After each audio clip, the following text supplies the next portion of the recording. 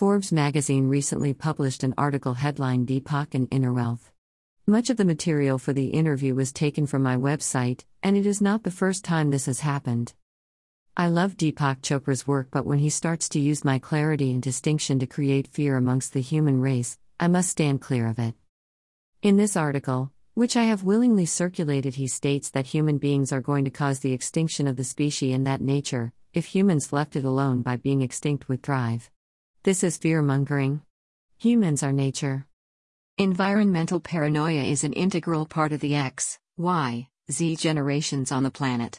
They care about the environment and blame big business for its degradation. Their motivation has come from their educators, schools, and music, which has hyped the topic to make it a priority. However, most of it is exaggerated and ill-informed. Those to the left of politics have used sustainability to gain votes. Those who are anti-establishment have joined them. The back to the past have waved the same banner, and anti-wealthy and anti-success have also. Sustainability and ill-informed individuals have joined Facebook tribes and cultural polarity in order to vent their anger at themselves on the world around them. Meanwhile, the world evolves perfectly. As readers of my blog and students of wisdom, please be suspicious of polarized thinking. Please see that people of authority and fame are no more wise than you. Think for yourself. People think that they think, but most are ill-informed parrots.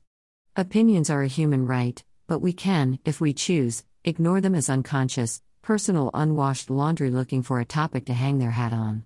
And right now, Deepak Chopra is simply making money out of it for his next book. Be aware.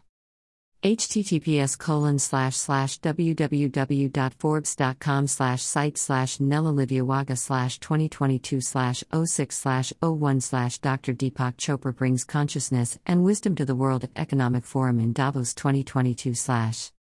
https://www.forbes.com/site/NellaLiviawaga/2022/06/01/ Dr. Deepak Chopra brings consciousness and wisdom to the World Economic Forum in Davos 2022/.